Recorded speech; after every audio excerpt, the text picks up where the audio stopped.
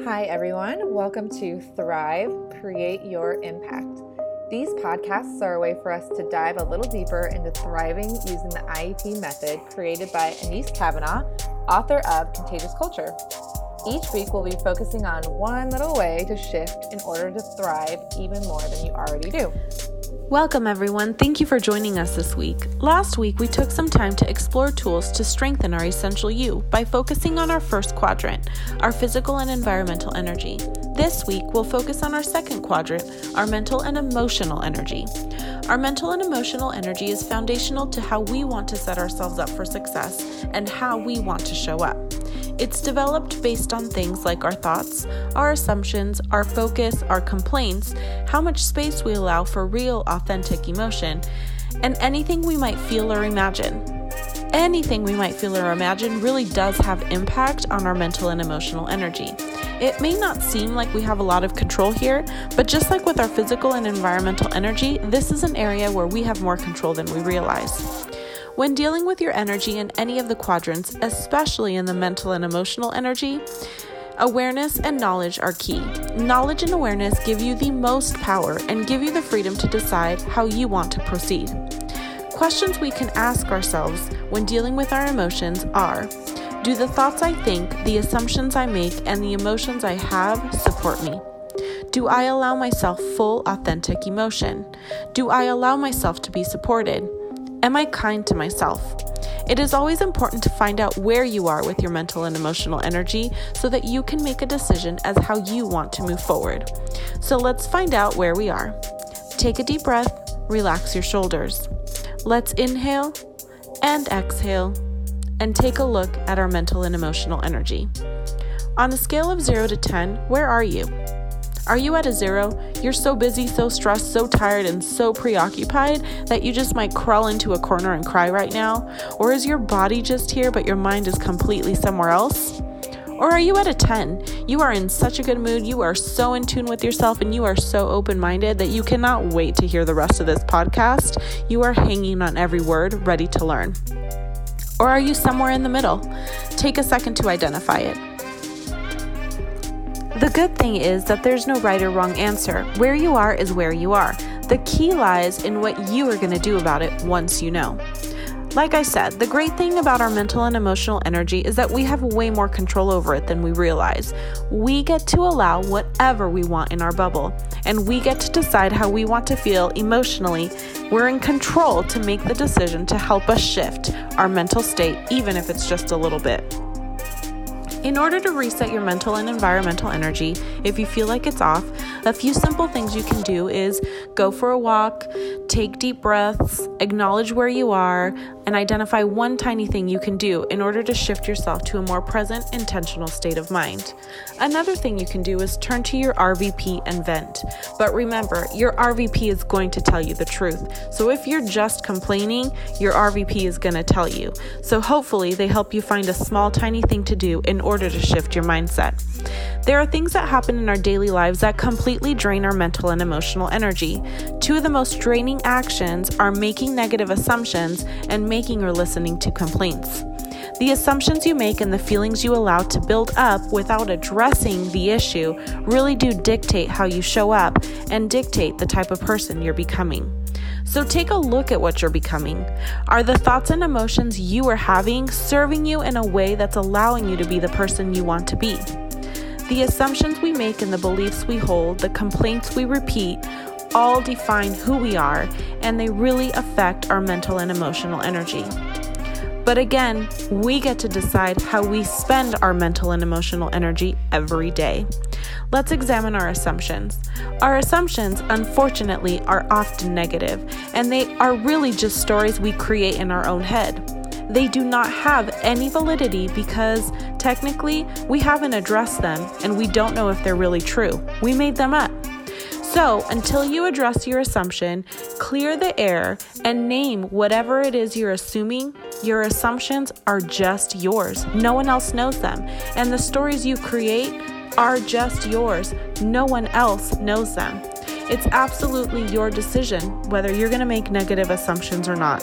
However, if you have them, know that when you walk into a room with a negative assumption, you're projecting that in your energy and you're contributing to the negativity in your room. Do you really want to do that? Let's be honest.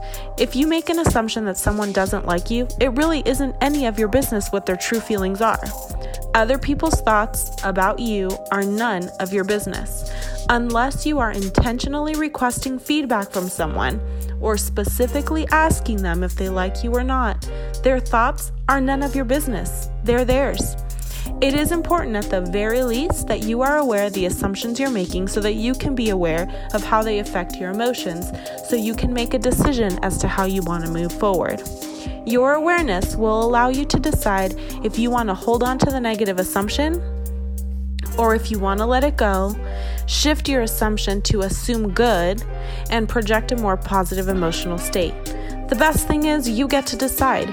Once you are aware and have knowledge of the assumptions you're making, you can decide if you want them to affect you, if you want to name them and have a conversation to clear the air, or if you want to let them go and believe that there's more positivity in the situation than you're allowing in.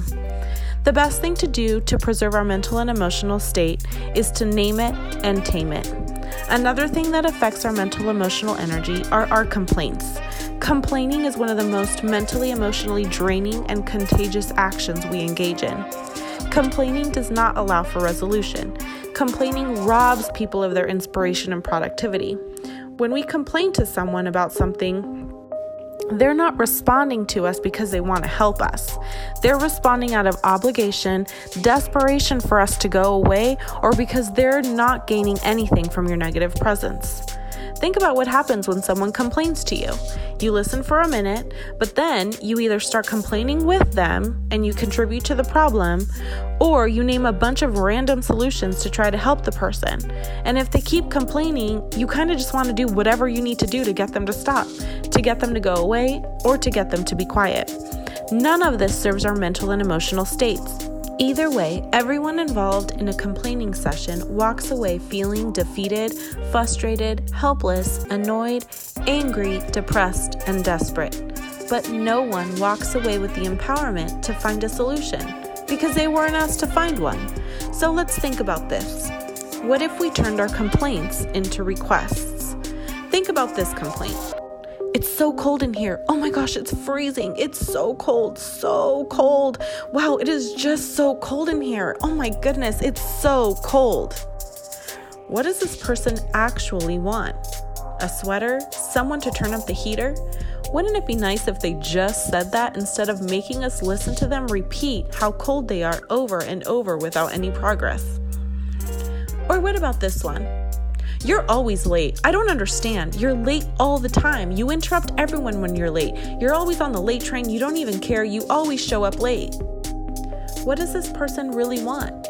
What should they actually say instead of complaining about the other person constantly being late? Maybe something like, please be on time? Or ask a question like, what needs to happen in order for you to be on time so that we can all start together? Let's think about this complaint. You're such a slob. I'm always picking up after you. You leave your shoes everywhere. Your socks are on the floor instead of the hamper. You are so messy. You suck at being organized. Your room is a disaster. What does this person actually want? What should they communicate instead? Maybe something like, please pick up your socks and shoes. Please make sure your socks are in the hamper. Please make sure you clean your room every night before you go to bed. Underneath every complaint is an uncommunicated request. The best thing to do is identify what it is and get your energy back so that you can actually get stuff done. Complaining is an action only attached to complaining. But if you turn your complaint into a request, you're actually attaching it to an action and creating an energy of productivity. Then you get your power back. When someone complains to you, ask them, what is something I can do to help? How can we make that happen? What is it that you really want? Can I do something to help you? Give them a chance to request something and give them their power back so that something can actually be done. Do the same for yourself. If you catch yourself complaining, stop and think. What is it that you actually want? Identify it, make an action plan around it, and get your power back. Name your complaint so that you can tame it. Anytime you're feeling like your mental and emotional energy is off, stop. Take a breath, check where you are, figure out what's one little thing you can do to shift your intention and your presence, or stop, name whatever is bothering you, and tame it. Thank you for listening to Thrive, Create Your Impact. For more resources, check out our TUSD Thrives website, and don't forget to post how you are thriving on #TUSD Thrive.